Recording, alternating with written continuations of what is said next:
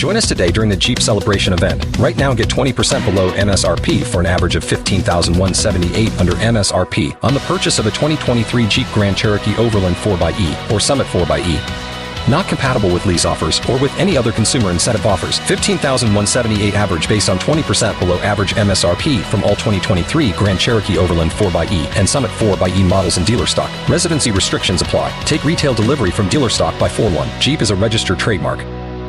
Here we go. This is Penn Sunday School, and to our listening ears, old angel sings and round us rings the music of the spheres. Here we go. Brothers, sisters, siblings, welcome to Penn Sunday School, starring Penn Jillette. My name is Michael Godot. Matt Penn, Randy Rich, and I are broadcasting from Show Creator Studios South here in Las Vegas. On today's big show, we're saying bon voyage to our co-host, friend, amigo, and pal, me. I walk drive around aimlessly across the country looking for a place to live and play. Here he is, preaching love, Mr. Penn Jillette. I tell you, that's one of his best, isn't it? It is. He's going out on top. Here I am preaching love. Here I am preaching love. And I will tell you that you will hear me sniffing and my eyes watering. And it is not losing Michael Godot. It is not losing the Queen. Yeah. It is not losing AJ. It is not the anniversary of 9/11. It is allergies. But all of those things contribute. Sure. You know, I got up yesterday morning and it was rainy. And I said, I just love the rain. I love the rain in the desert. Nice light rain, you know. Yeah. And I went out and had a wonderful, hard, difficult swim. Like 20 minutes I swam really, really hard. And I felt just great. And I came in and took a shower and sat down and my whole head exploded in tears and nasal congestion. Oh. Because I was out, I guess things flower. You know, here we get fucked by cactus cum. Yeah. And it was ripping my head apart. So I took a Zyrtec and then had a squirt shit in my nose before the show. And there we go. So, right. And I was pretty good with all the drugs. And I came in today. And as you probably can tell, Reddy has been cooking bacon in here. Can you smell the bacon? I can't. Okay. But I also have a terrible sense of smell. Yeah. You're going to say you smell bad? Yeah. I smell bad. So I just feel all of this is together to mess up my sinuses. Well, I'm sorry. Yeah. Sorry. And I don't know, we really do want to touch on AJ. We should talk about AJ. How well did you know AJ? Matt? Not well at all, but just all of my Vegas friends were mourning his loss. Yeah, AJ was a great man. Yeah. And really, really interesting. You know, AJ was born, and I know this word is now pejorative, but he was born into gypsy culture. Mm-hmm. I guess not pejorative, it's also considered a racial slur. I don't really know how to get around it. I guess you say Romanian, is that right? That is the hard part, by the way. And I know you're saying something sincere, but what is the replacement for that? Because it's not Romanian. No, it's not. That is a slur. Roma. But the lifestyle of, a vagabond. Yeah, and I believe his family was Russian Jew, which made it more confusing. Right. But he was in that culture. Yeah. So I don't know how to say that, really. What do I say, Reddy? I don't, if I want to say the culture of what used to be called gypsy, what do I say? They go by Romany. Romany. That actual culture. Yes. Even if the person that is not of Romanian ancestry. Correct? So here's where the confusion is. In my head is where it is. When I was learning all my geography, I was surprised to find out that most countries actually have the same name. When you translate it, it almost always comes down to the people's land. Right, sure. And the people is the root, and the land will be the stan or the or whatever. Mm. So Romania is a culture that came from Rome. Okay. Romany is also in Romania, but it's not the culture that came from Rome. It's in their language. Rome means man. I see. So they share similar roots, but they're from different places. Okay. So Romany and Romanian are two different cultures. Okay. So we'll call them gypsies. Got it. But he was kept out of school by his, I think, adopted parents who were in the carnival. And that culture, was very afraid, and rightly so, that if the children were Americanized, they would lose their culture. And although the Bunko Squad tried forever to take down those people, it was actually shopping malls that did it. Right. Because they became Americanized and wanted jeans. It became a real problem. So they would keep their children out of school. So AJ, until the age of 50, was illiterate. It was amazing. At 50, he learned to read. And I like to brag on the fact that I learned bass at 45 and I started studying Spanish at 65. But learning to read, and I mean, he did not read at all. Yeah. Not even street signs, It was amazing the ways he had around that. He created Ronald McDonald. He went in for an audition. Right. With, is it Roy Kroc or Ray Kroc? Ray Kroc. Ray Kroc. Went in for an audition with Ray Kroc himself. Ray Kroc had the idea of a clown to sell his burgers at McDonald's. Right. And I think Willard Scott did it for a little bit. well, right? Willard Scott did it a lot, but AJ was the one who created it. Right. Did the handbooks and all the rules and the makeup and Yeah, he designed the makeup and the character. Willard Scott was essentially an actor doing Ronald McDonald. Right. But and AJ, of course, also did it. He did it before Willard Scott. But there's this moment that always touched me when he would tell the story, where he would say that he walked into the audition, and Ray Kroc didn't really know what he was doing. And after AJ talked about his background and put on makeup and did some clown gags, Ray Kroc looked at him and said, "Can you sing Down by the Riverside?" Which is an amazing moment, right? You do know what that means, right? No. Well, what is the tune to Down by the Riverside? Dun, dun, dun, dun, dun, dun. Like that? McDonald's is our kind of place. It's a happy, happy place. McDonald's is our kind of place. Down by the Riverside. Oh. Which Ray had wanted for the theme song for McDonald's. So AJ sat there and sang Down by the Riverside with the words to McDonald's. Oh, my gosh. Yeah, pretty heavy. He had a tattoo, McDonald's, the Golden Arches, on his ass. And he also had a colostomy, which is also, I suppose, a tribute to McDonald's in a certain way. And so AJ would tell me he was vice president or a vice president of McDonald's. Okay, so he would get reports. Now remember, when you're illiterate in the United States in the 20th century, late 20th century, Yeah. you don't want anybody to know. So I didn't know until he started to learn to read, and I knew him well. And I didn't know until he started to learn to read that he couldn't read before that.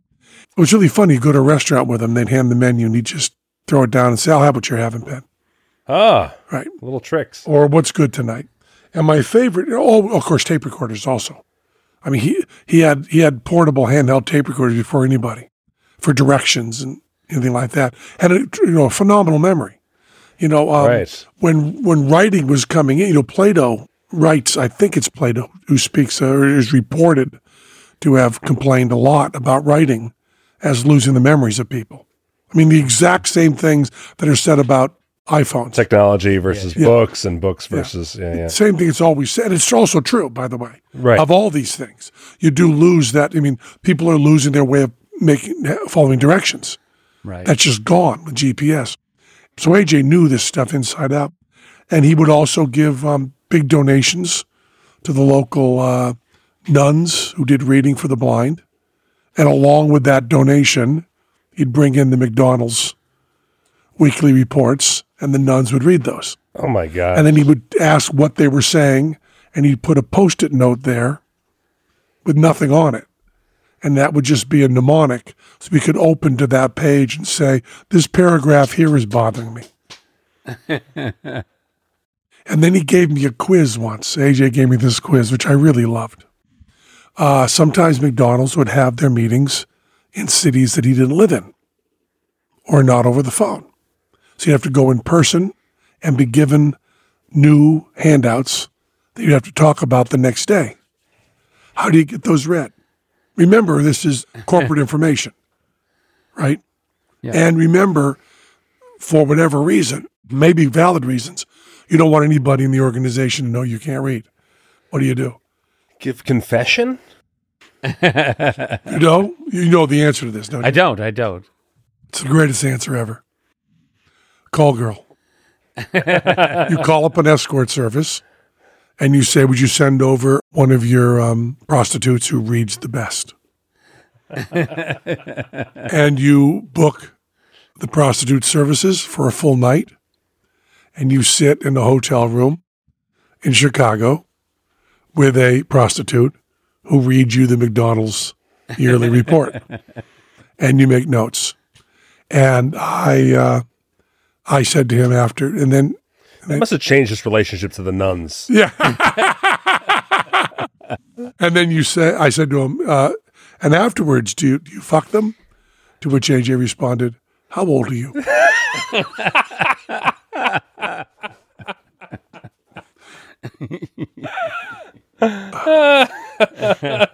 that pretty great?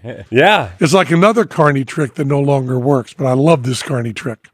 You get in on a bus, right? And you arrive in a bus because you've missed the caravan of the carnival. You're joining them part of the way through. You get in on a bus to the town, and you have to get out to the fairgrounds. You don't want to pay a taxi. What do?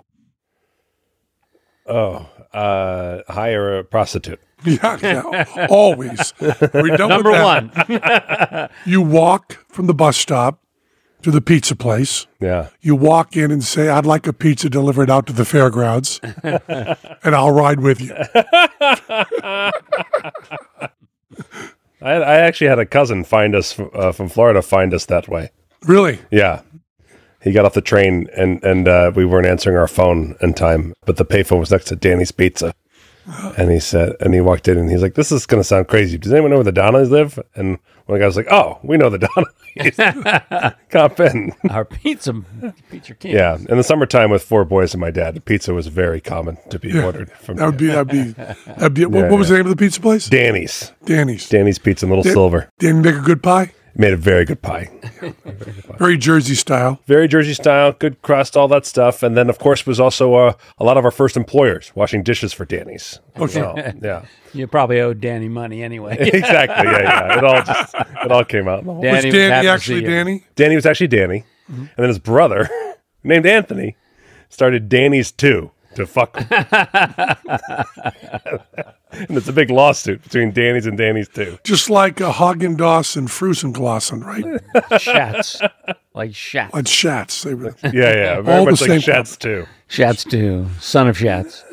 now, AJ taught me a way to get upgrades on flights. Mm-hmm. And he gave me a prop to go with it. And I don't understand the prop, but I will tell you what it is. It is a piece of realistic looking chewing gum that has been chewed. Mm-hmm. That has a hole in the back so you can stick your thumb into it. Mm-hmm. And what he does is he walks up to the counter at the airlines and puts his hands on the counter with his thumbs behind him and then goes, oh my God, oh gross, oh my God, and pulls his thumb out. And so he's got gum on it like it was on the counter. And the person behind the counter goes, I am so sorry. Well, we can make this up to you. And he just, the more disgusted and you can react, the better it was. Well, I guess AJ then passed in time because now the airlines won't do shit for anyone.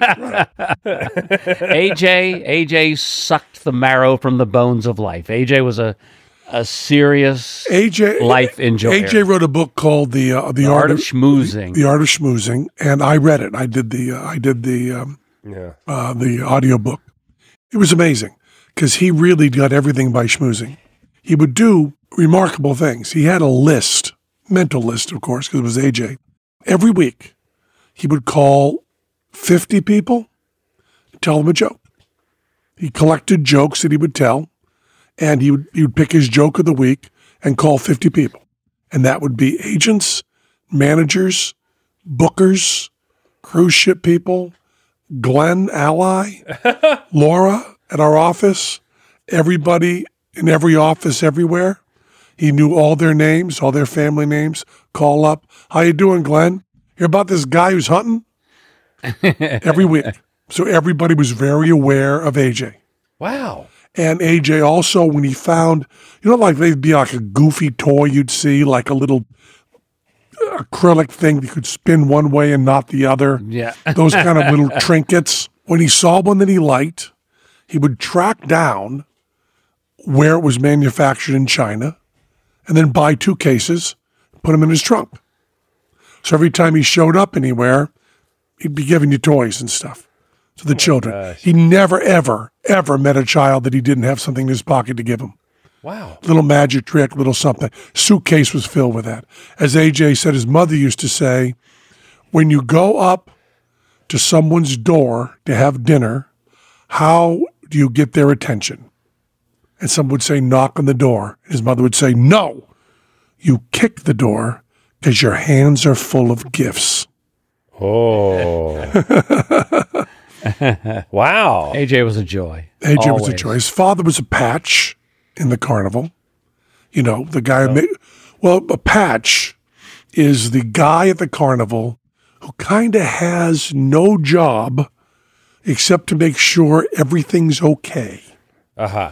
So the patch has thousands of dollars in cash in his pocket, and everyone on the lot knows the patch and knows he has complete power.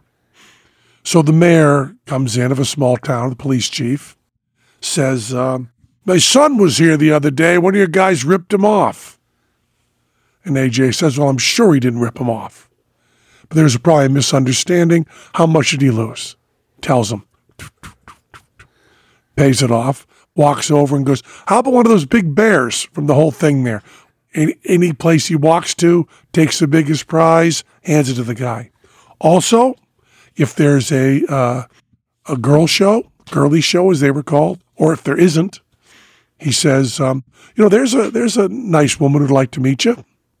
Ah. And everybody knows the patch points, you do it. You're thrilled. Everybody plays along. And all he does is make sure they stay open. Wow. And there's no hay roops, no fighting, no nothing. So when you have that job, which is a nutty job, right? Yeah. Really nutty job. You're not working until someone storms onto the lot going, I'm going to shut you down and kill somebody. And then you jump up from your folding chair at the cookhouse, run over and say to whoever it is, how you doing, buddy? Fascinating. And AJ was a patch of life. Yeah. He'd make everything okay. And he drove everybody crazy, of course, because he would not call up like you do and say to Glenn, I'd like tickets to the show. Yeah. He'd just show up. Ah. And he would walk in and say, I taught Penn and Teller most of their magic. And Zeke is my son who works here. And they put tickets aside for me. And he'd schmooze his way in. And Glenn would go, you just call, AJ. just call. Because there would always be a phone call saying, there's this guy here. Glenn's at dinner. AJ. We say, you let him in. Yeah. And He's AJ, not, for the listeners, he's not Zeke's father. well, he is. He is, sort of. He is. Not officially, but he adopted Zeke and raised him. Oh, okay. Yeah. Zeke's mom was having a little trouble, and she was distantly related to AJ. And AJ sent a plane ticket, and Zeke moved in with him, Oh, I had no idea. and then moved in with me. And by the way, 15 people, 20 people have that story. yeah. If there were any young people in trouble, Yeah. whatever their trouble was, their parents couldn't handle them in some way, and they were on their way maybe to a bad life. If you knew someone who knew AJ, you'd send them a plane ticket. They'd move in. He always had a big house, always plenty of food, big meals. As far as I know, he had no technique to straightening people out, but it always worked. It wasn't Well, he's just a walking testament to gumption and determination. Yeah. Right? I mean, just a guy who facilitated this entire world. So he would immediately, they'd be hired to set props for him when he did little magic shows. That was Zeke's job. He had to do that. They'd immediately be, go fix the thing down by the lake, go do this, go do that, do your schoolwork, And all of a sudden he turned out, and a lot of them went right into being Ronald McDonald's because, there's hundreds of Ronald McDonald's around the world. Right. So and we did one convention of Ronald McDonald's, and the guys all came up, with tears in their eyes saying, AJ saved my life. That was just the sentence you said. He'd find people that were having a rough time and train them to be wonderful Ronald McDonald's. Yeah, and his website's still up. You can look up AJ Comedy Entertainer. Yeah. And see video or pictures of AJ if you want to. It was just wonderful. And the carnival stories he had, some of them make your skin crawl, some of them make you laugh forever. Are they collected anywhere? No. He put out some comic books. He did a thing called Carnival Knowledge, which is a monologue.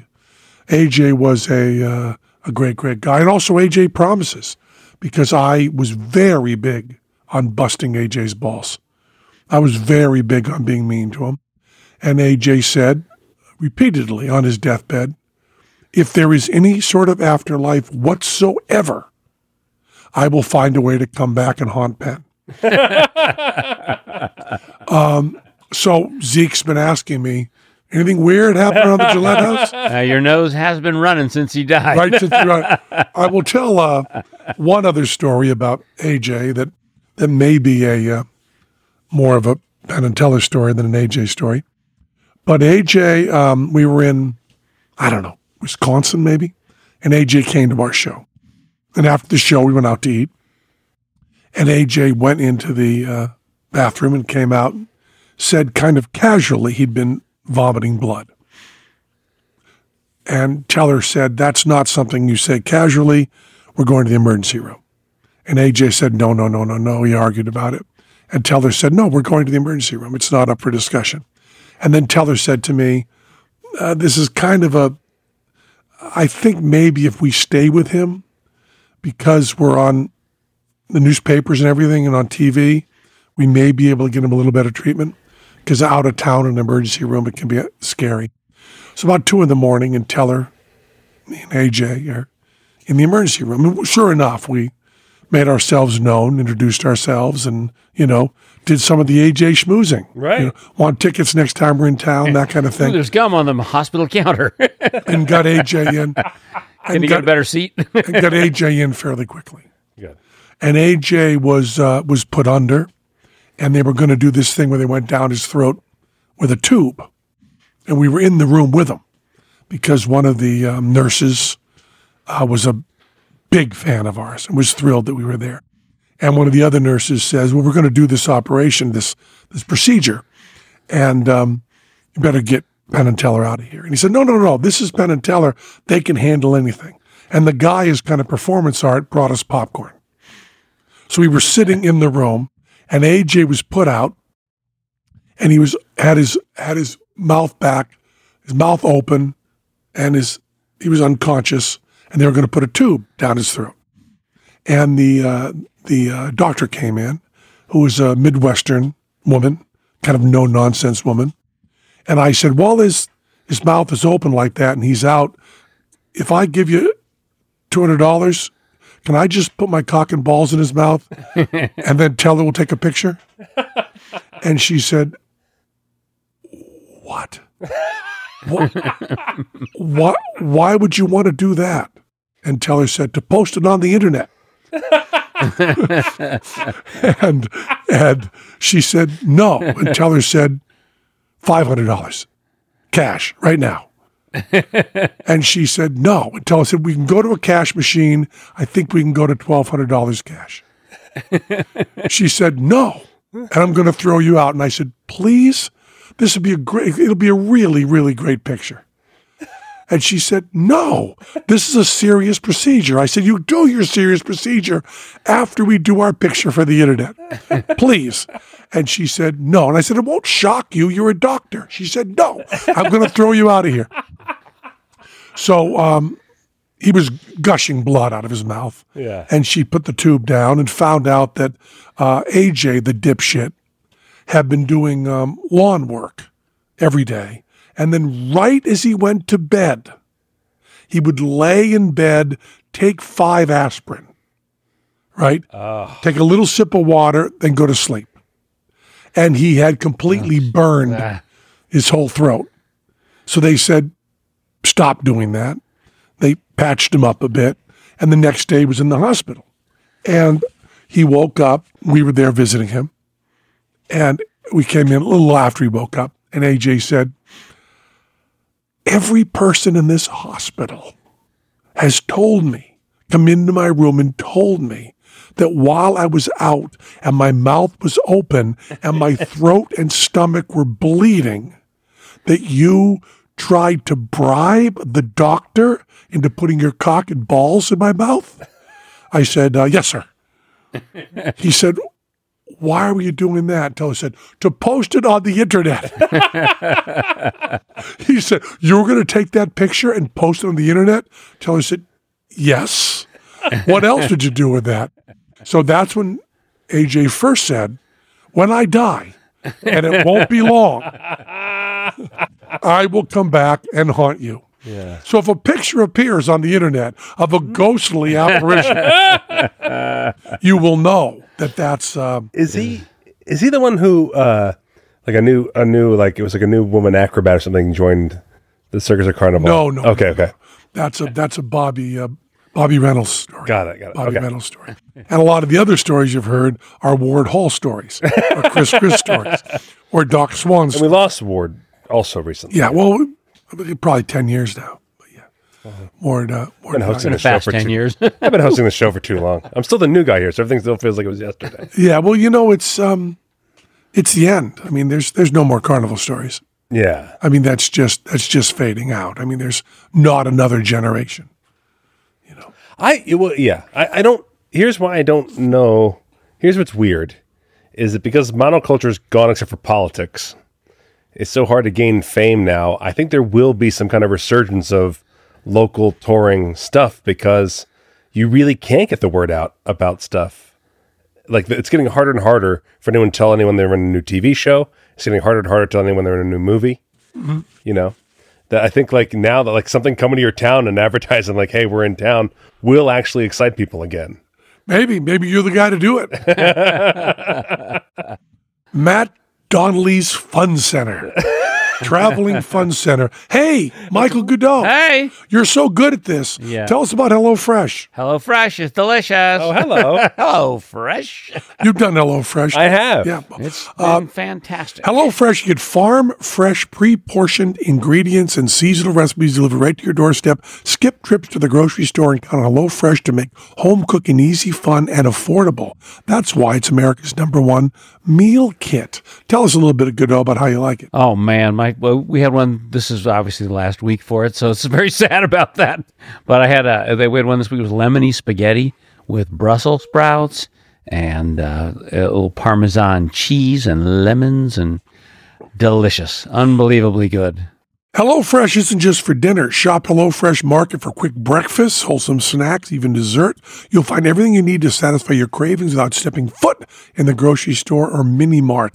There's always something new on the menu, from family-friendly to fit and wholesome or even veggie recipes. There's something to please everyone. They have vegan. Well, they don't have vegan. They're vegetarian. Vegetarian. You just leave the cheese over there. The cheese over there. That's all you gotta do. It's really good.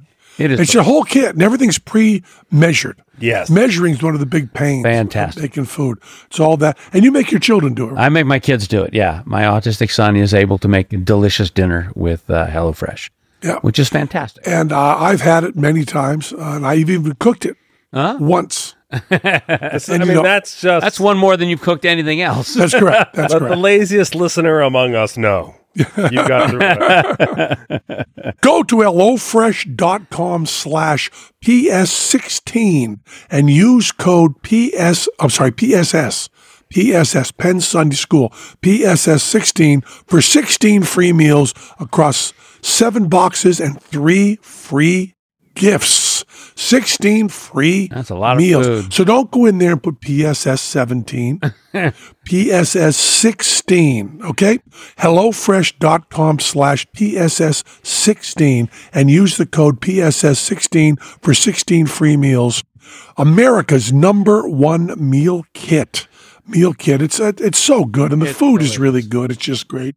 And let's talk a little bit, Ready Rich, about master class. Oh, yeah. Master class, you get taught stuff by really, really smart professional people. I want to stress that. With master class, you can you can learn from the world's best minds, the world's best minds. Anytime, anywhere, and at your own pace, you can learn how to magic from Penn and Teller. Improve your magic skills from Penn and Teller, or learn magic from Penn and Teller. Really? 150 classes is not just Penn and Teller. And you pay one fee and you get their whole library, as Ready Rich knows very well. What have you been studying there, Ready Rich? This week I did Richard Branson. Nice. So now do you own an airline? I don't, but I know how he did it. Do you really? I do. Good. Do you know this story? No, I don't. It ties back into AJ because it's just talking. Really? Yeah. He didn't have the money for the plane, and British Airways had a monopoly, and he knew that the plane manufacturers would want that competition. So he went to a plane manufacturer and said, hey, can you loan me a plane for a year, and we'll get a business running, and we'll start buying planes from you. And they did. Wow. Yeah, well, that's kind of stuff. And that's also important because you don't necessarily, like, you can watch the one about the astronaut Right. or the basketball player. Doesn't mean you're going to be an astronaut, be a professional basketball player. You learn from everything. So you can learn how to cook from the best.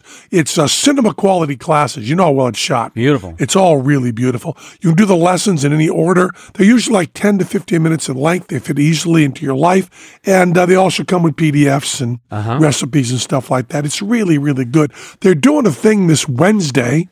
There's some sort of convention in town. They have a booth, and we're going to be there. Oh, nice. We'll be there teaching some magic. So check it out, because once you get one of them, you get all of them. I highly recommend you check it out. Get unlimited access to every class, and as a Penn Sunday School listener, you get 15% off an annual membership. Go to masterclass.com/Penn. Now, that's masterclass.com/Penn for 15% off a masterclass. It's really, really good.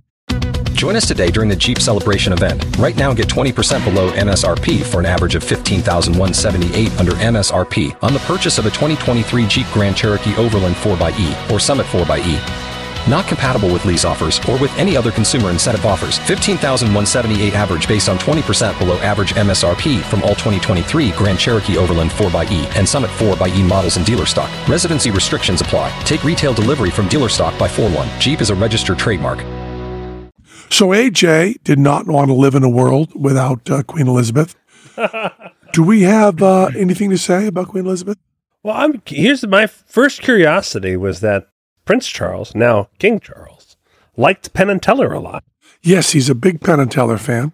And I think I've told this story before, but there was one guy in Hollywood. There's not just one guy in Hollywood. There's a bunch of them. A lot of guys. This is one particular guy in Hollywood that did not like me. He was an English fellow, and he didn't like me. So when I was up for doing Dancing with the Stars, he said no. They overruled him. When they said Celebrity Apprentice, he said, no, I don't like him. And Donald Trump, much to my chagrin, overruled him because Donald Trump badly wanted me on Celebrity Apprentice. Right. And that's the way he got me. Bad. And this guy was always a pain in the ass. So for me, we'd hear trickle down. He don't like you. He was also English, very proud of it, and a real Anglophile. Even though he was English, he loved himself, I suppose. A good friend of mine was doing a pilot in one of these, not pilots, but one of these, what do they call it? Demonstrations. Pilot presentation? Presentation of a show he wanted to sell. And he wanted to have a few guests on, and he was calling in favors because you don't get paid for these. He asked me to do it. And I said, yeah, but this is with that guy. He doesn't like me. And he said, well, I think you'll be great. I want to show how good the show is, and maybe you'll realize the show is so good it can even overcome Penn Jillette.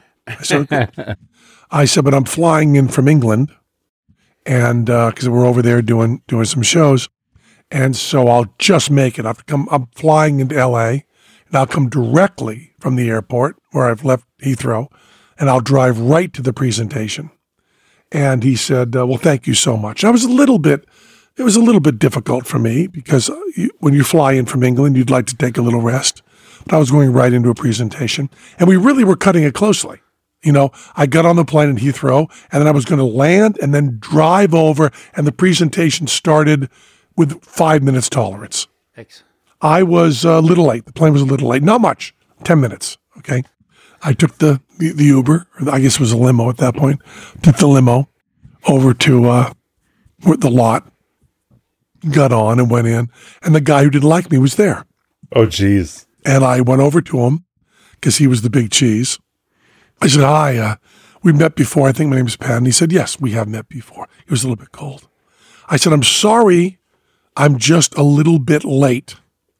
But I had to take the only flight I could get out of Heathrow because I couldn't take an earlier flight last night because I had to spend the afternoon with the Monty Python guys. They're preparing for their O2 show, and I was there at the final dress rehearsal. They wanted me there. And then I went directly over and had supper with Prince Charles, and I couldn't cut that short. I went right to the airport and flew here. And he said, you flew I said, I flew from Windsor Castle, drove directly to Heathrow, then flew over here. And he just stood there frozen. Because if you want English credibility, Yeah. dress rehearsal of Monty Python followed by supper. At the O2. Followed by supper with Prince Charles. Yeah. You can't do better, can you? Really can't do better. And he said to me how many people were at this dinner because he wanted to find out that I was still the scumbag he thought and that I was just lying. Yeah. And I said, well, there were like 50. And he said, so you didn't get to see Charles much? I said, no, I sat across from him and we talked for about an hour and a half. And that changed the whole thing with that guy. But Prince Charles was inordinately, or maybe still is, King Charles III was inordinately fond of me and of Teller. When we met him first time with Stephen Fry is a story that I let Stephen Fry tell. Yeah. It's in his book, and it's also, he's told it on many talk shows, but it includes Stephen Fry doing an impersonation of me. Right. Which, by the way, you can hear in any of his books, because when he ever does American accent, he does an impersonation of me. But Stephen Fry, I met Prince Charles the first time when I was with Stephen Fry. Yeah. And I also believe I met the Queen. I guess you're supposed to remember that. But I met Prince Charles, 4 or 5 times and talked with him. We talked very, very at length about comedy and about magic and just about the world. And I found him a nice guy with the worst job in the world. Yes. I would really, maybe not the worst job in the world. There's coal mining and there's emergency room technicians, but a bad job, really bad job, because every night you have to get dressed up and every night you have to meet people who expect you to be one thing that never changes and you can't crack out of that. Yeah. You know what I mean? You can't do gags. No. Because people You are have to meeting. have sauce on everything every night. Yeah. But maybe this will lead to a government appointment for you. Maybe. I blew my chance to be in Trump's cabinet. Maybe this will work out. Maybe I'll be an English. Maybe I'll get You some. can give me a job. I'll be the Raven guy, right? Yeah. I'm the Raven guy at the Windsor. But anyone who likes wearing funny hats, it's Michael Goodell. So That's right. I'll tell you. Prince Charles had said to Eric Idle, who he knows well. We'd also played Prince Charles' birthday party. And we've also done the whatever it's called, the Prince's Trust to raise money. Yeah, you did something recently with the Wrong Boys. Yeah. We did that. So we did a lot of stuff with the Prince, but he knows Eric Idle. So I was at the rehearsal with Eric Idle that afternoon. And Eric said to me, Prince Charles said he'd appear in our O2 show, said he'd do a walk-on. And he just backed out of it. So you ask him why the fuck he backed out of that. So they tell you before you go in to be with Prince Charles, they don't give you any rules. This is part of Stephen Fry's story, which you should hear him tell because it's so mean about me. I'd rather have him tell it than me because I will soften it. And Stephen Fry really makes me out to be the asshole I am. The hypocritical asshole I am. He makes me out that way, and it's correct. And I should say Stephen Fry wrote to me and said, I'm putting this in my book, and I'm telling this on chat shows with your permission. And he said, it is a story that you are the goat in. He said, but I think that to you and to everybody that hears it, my love for you will be very clear. I said, of course, Stephen, I trust you completely. Put it in. And then it was like, whoa! But that phone call of, you trust that the love I have for you will be clear in this story. You know it's a motherfucker. So I was told, and this is the same story Stephen Fry tells, I was told ahead of time, if you want to follow the protocols, you never contradict Prince Charles, and you keep the conversation light. He does not ever want any sort of uncomfortable conversation. That's on you, and it's also on him. And so I walked in, I sit down, and we have our food in front of us, and I'm sitting directly across from him. And, I do all the proper stuff of standing up till he's seated and sits down. My wife is right to one side of him, and Glenn is on the other. Teller's right there. We're just, it's 50 people in the room, but we are the only ones he can talk to. Yeah. There's no other distance. So I lead with, why the fuck aren't you doing the Monty Python thing? Eric told me you pulled out of that. What the fuck are you thinking? That is my lead. And Prince Charles, just now King Charles III, kind of giggles a little bit and says, well, you tell me, Ben. You tell me. Monty Python are brilliant. They're smart. I love Eric. It's at the O2. With the stuff they do being sometimes a little bit sexual and a little bit political, in my position, what do you think? I said, well, you put it that way. He said, well, I do put it that way. That's the only way I can put it. I said, well, it's probably better to not do it, right? And Prince Charles said, good. Will you call up Eric Idle and you tell him that's why the fuck I'm not doing it? So we had a wonderful talk. Yeah. He talked about how much he loves comedy. When I first met him, first time I met him, he said, I can't believe there's a more English sentence you can say than this. He said to me, aren't you the chap that runs over the other fellow with a fully articulated lorry? Yes, I am. But I have wonderful pictures of Prince Charles and I together. It's now the king. So I now have met the King of England. Yeah. Which is, how did that happen? And multiple times. And long conversations. It won't happen again. You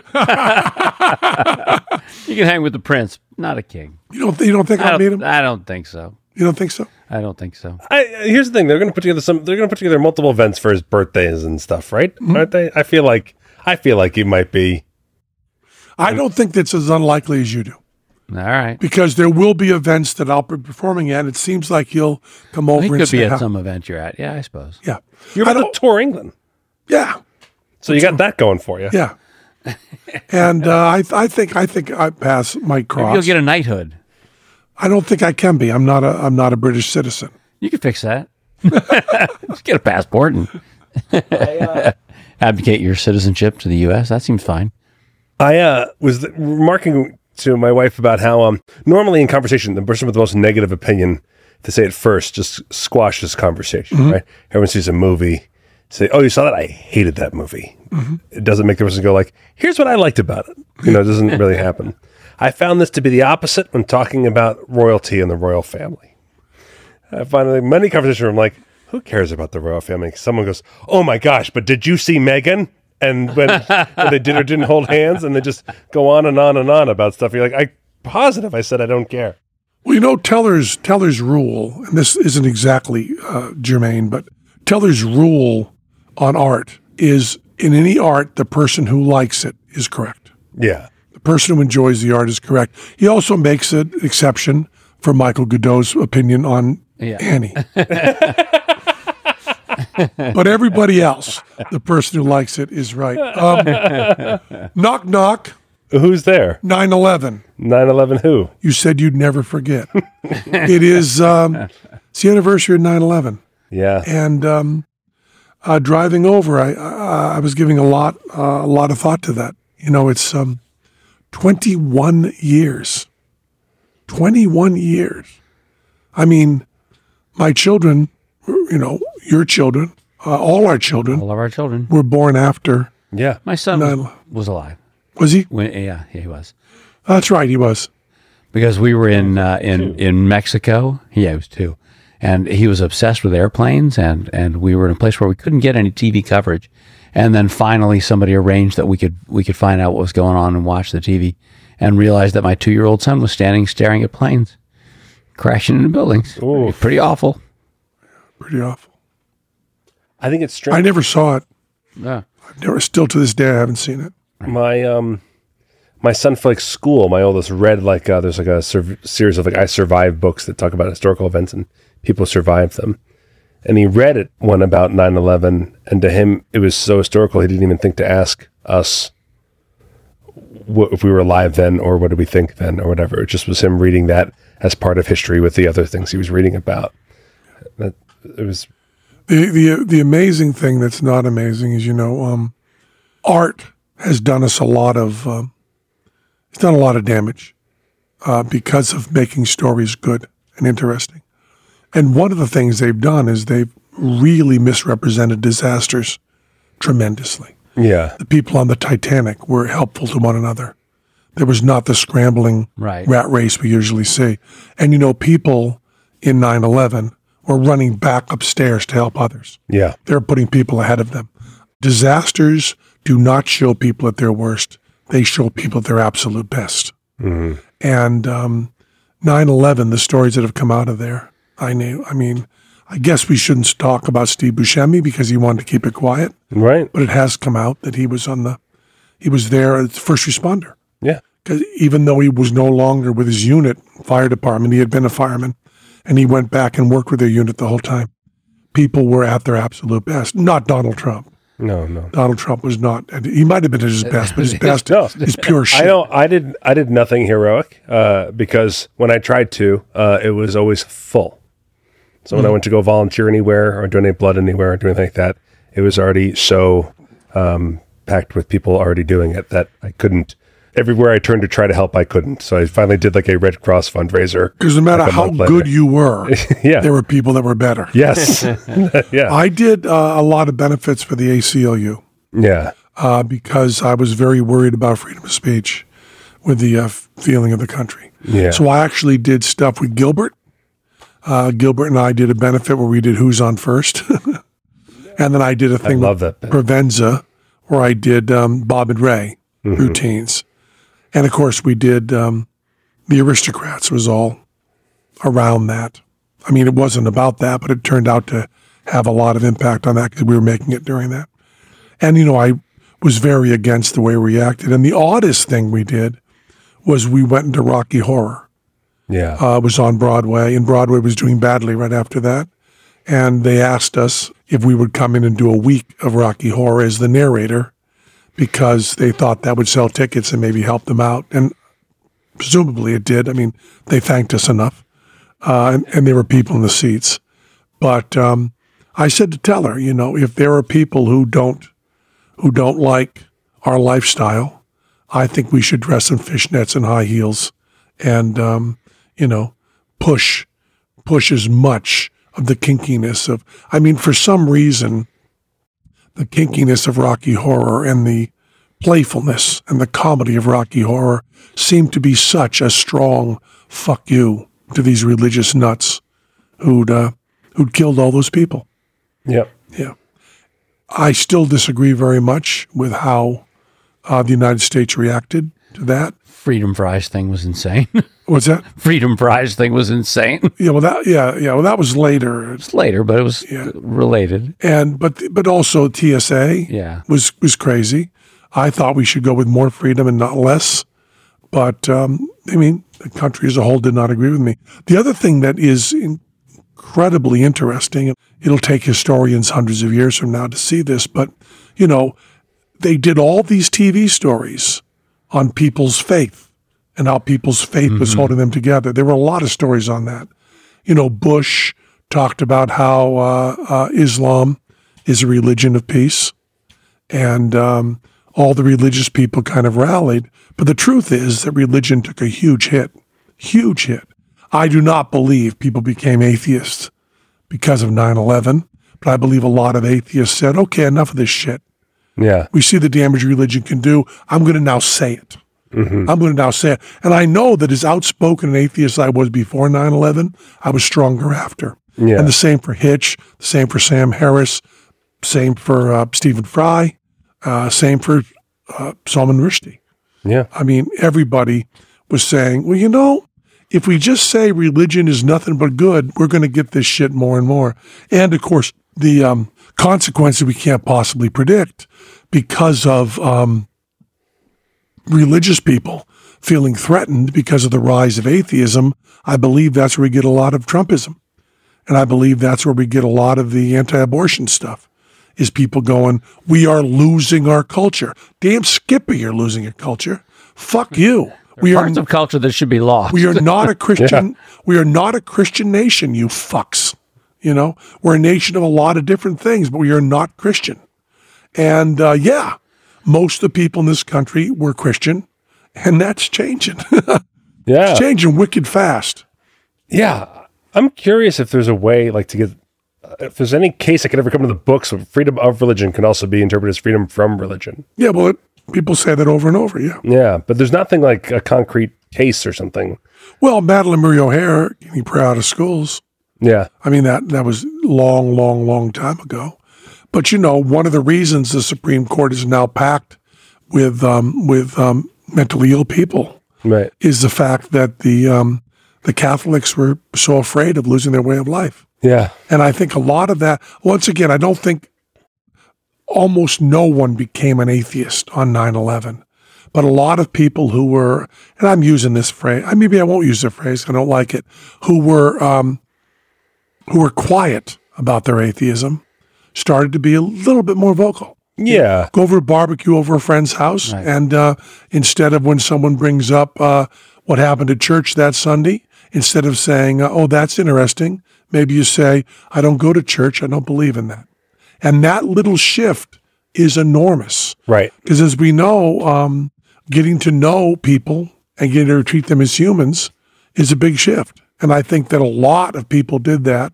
And then your fringe people, your people who really are, I mean, the vast, overwhelming, you can just about say all our religious people are good, because people are good. But those fringe people who aren't, you know, the promise keepers, the crazy people, the racists, all that stuff that ties in with the fringes of Christianity really got a boost from people going, oh, geez, these atheists are taking over. And atheists were said in the same breath with, Mexicans. And I think you get all that happening. You know, you get Barack Obama, and people are very, very frightened by that, because Barack Obama was religious. I mean, many of my friends say he was an atheist who just lied about it. I won't say that. He went to church, but his religion was not the religion of telling other people what to do. And and Donald Trump was the opposite. Donald Trump had no religion whatsoever, but he was willing to exploit anything he could. And you have this weird, I mean, really, in their nomenclature, you really have a deal with the devil. I mean, Donald Trump is a scumbag, and every religious person knows that. But he was willing, for craven and awful reasons, to work on getting rid of abortion, and they were willing to make that deal, and they made that deal. Good for you. But I think we had to deal with 9/11 a little bit and the loss of the Queen. And I do know English friends of mine who were very, very upset at the loss of the Queen. I also think that Johnny Rotten, did you see Johnny Rotten? Oh, what a great article. Yeah. Johnny Rotten did a tweet that just said he was sorry about her death and it was not her fault. She was born in a gilded cage. Yeah. And this is the man who did God Save the Queen, the fascist regime. They made you a moron, potential H-bomb. And he said over and over again, at the time even, he wasn't talking about the Queen, even though he says you ain't no human being. That's kind of his point. He's not talking about the Queen as a human being. Right. So when he says you ain't no human being, there's two ways to look at that. Yeah. One is you're a scumbag. The other way is we're not talking about you as a human being. And there is no future in England's dreaming. Johnny Rotten having something to say about her as a woman, which I think is as a woman unimpeachable, right? Perfect. Seems to have been. Yeah. I mean, I don't know much of her early history, but it's certainly. Yeah. The monarchy is, something we can't possibly understand. But she'll be missed. She'll be missed, and she'll change England. And now a guy I talked about magic with is now the king. How do I know a king? How the fuck did that happen? And we got to talk more about Godot's adventure as he moves off into the world. And we got to talk about Pictionary, which I went and played. Oh, that's right. We will do all that next episode because that was Penn Sunday School. That was Penn Sunday School. Cha-cha-cha. And to our listening ears, You become naked. angels sang and round us rang the music of the spheres. That was Penn Sunday And AJ, I loved you so much. I still love you. I hope you do come back to haunt me. I deserve it. That was Penn Sunday School. Yeah, AJ, I don't think it's really sunk in. We've lost AJ. Very sad thing. That was Penn Sunday School. We love you. Hey, Matt Donnelly. Yes. Do you have anybody you'd like to thank? Yes, I want to thank people who support us as loyal members of the congregation over at patreon.com/pen. Fine people who would also make great kings of England, like Mason Gooch, Barry Burhoff, Sagebrush, Matthew Macoud, that can't be right, Luke Mellon, Spencer Blair, Eileen Hunter, Samuel Stewart, Ken Krovchuk, a lot of new names. Welcome, new people. Jason Andrew Davidson, Peter B. Clark, Average Seal, Ben Price, Matt Williams, plus $110 boner office. Soapy Fresh, Dang Griffith, Brad Sherlag, and Mike Kavanaugh. Thank you so much. Thank you. Join us today during the Jeep Celebration event. Right now, get 20% below MSRP for an average of $15,178 under MSRP on the purchase of a 2023 Jeep Grand Cherokee Overland 4xE or Summit 4xE. Not compatible with lease offers or with any other consumer incentive offers. $15,178 average based on 20% below average MSRP from all 2023 Grand Cherokee Overland 4xE and Summit 4xE models in dealer stock. Residency restrictions apply. Take retail delivery from dealer stock by 4/1. Jeep is a registered trademark.